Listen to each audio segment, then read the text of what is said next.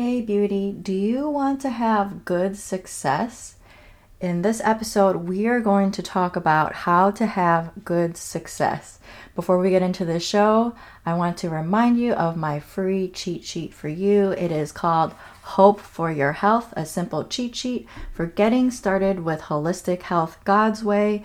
It is a very simple sheet that I created for you to get started. If you need some hope for your health, go to herholistichealing.com/free. I will put a link in the show notes. With all that being said, let's get into the show. Welcome to Her Holistic Healing. Do you want more energy and less anxiety so that you can do all the things? Are you searching for meal ideas, essential oils, and other holistic treatments? Do you wish you could know which direction to take with your health so that you could finally feel better? Hey, I'm Alexandra. I love Jesus. I'm a wife, mom of 3, and registered nurse with years of experience in clinical research. I also wanted more energy so that I could have more fun and keep up with my growing child. I too was confused about all the different diet and treatment options. I too wanted to wake up every day and feel good, but I felt anxious because I couldn't solve the mystery of my health. Until God showed me that He is the source of true healing. In this podcast, you will learn holistic treatments and Bible truths that will lead you to the peace, joy, and freedom that you have been hoping for. So what do you say we take a break from the mind-numbing humdrum busyness? Let's rest and let God be our healer and helper.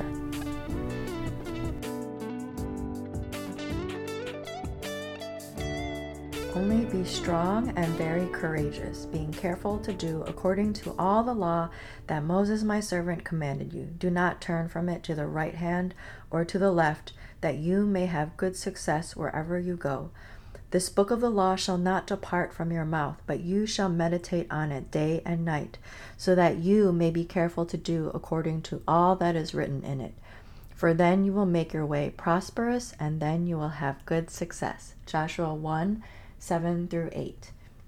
I know that I've shared on this passage and this topic before, but I think that it is so important for me and for you to remember all the time. As a kid, I was taught that verse to meditate on God's word, but I never really understood what it meant. Now, when I think about meditating on God's word, I think of it as a necessity. I keep verses in my phone. I have verses on my wall. I write verses in my planner. I even have started this habit tracker on my planner to check off after I've looked at a few verses for the day that I want to remember. I'm not saying that you have to be legalistic about it and just put it as another item on your to-do list, but I just want to say that it's so important. The Bible talks about God's word, being the sword of the Spirit. It talks about the armor of God, and the Bible is your offense. If you're not meditating on the word of God, if you're not learning through God's word, you don't have your sword to defend against the lies and the attacks of the enemy. When Joshua gets older, he says this again in Joshua 23:6-8. Therefore be very strong to keep and to do all that is written in the book of the law of Moses, turning aside from it neither to the right hand nor to the left, that you may not mix with these nations remaining among you, or make mention of the names of their gods, or swear by them, or serve them, or bow down to them. But you shall cling to the Lord your God, just as you have done to this day. A lot of times when we read the Old Testament, we think that a lot of things don't apply to us, but when I think about this passage, it's so easy for us to just get so comfortable in our culture, not questioning things. I think it's a lot easier for us to not conform to the quote obvious ways of the world that we shouldn't conform to. But what about even little things that have been accepted throughout our culture, but they're probably not the best things for us? It's so important to meditate on God's word Do you have times when you feel like you've just messed up so much? There is a principle of you reap what you sow, right? So a lot of times God lets us experience the consequences of our bad decisions.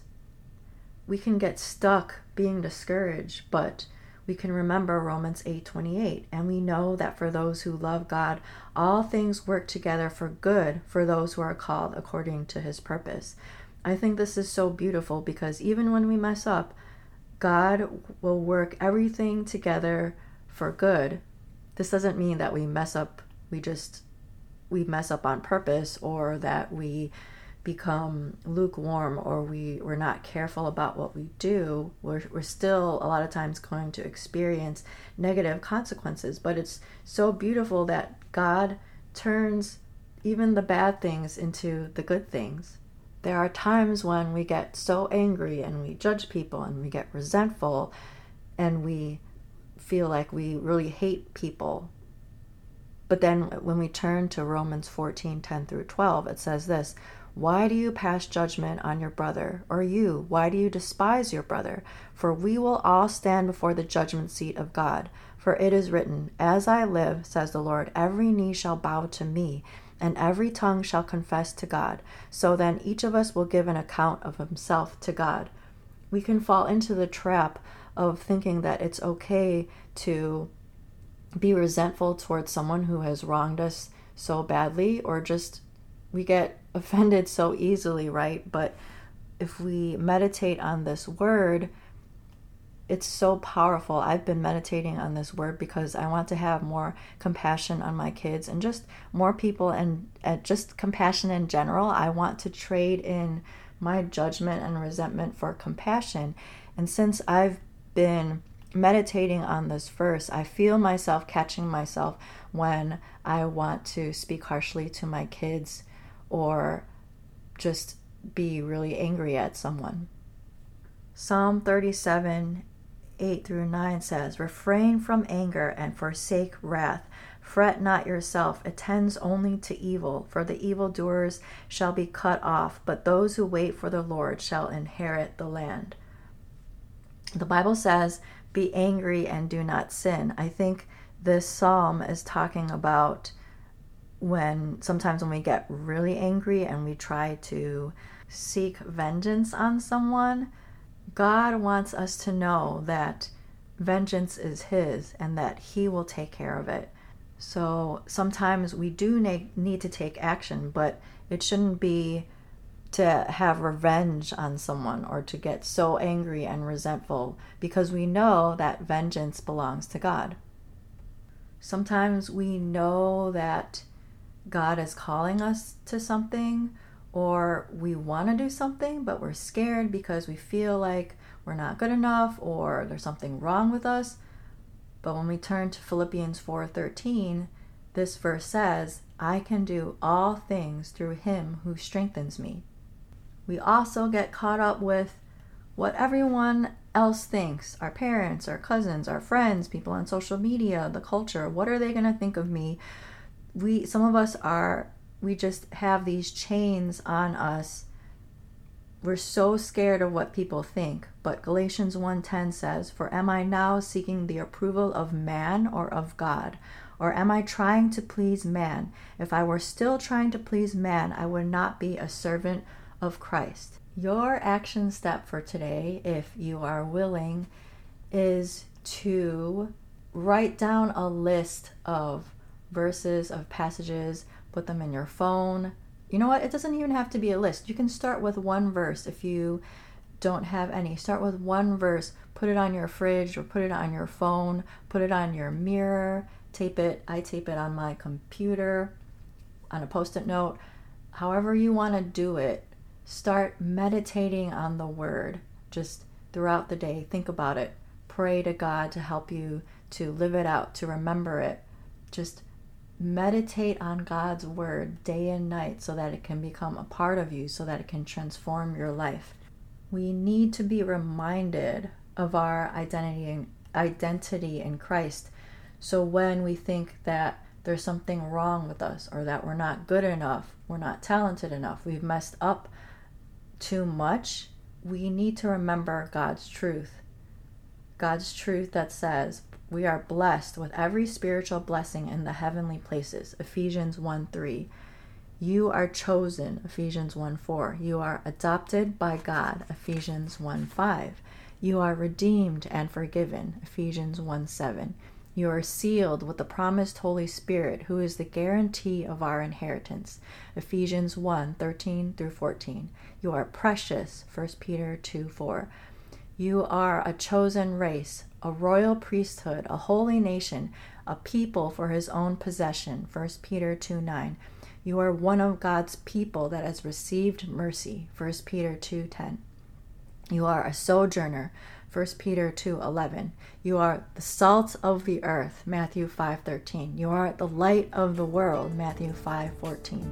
You are fearfully and wonderfully made. Psalm 139:14.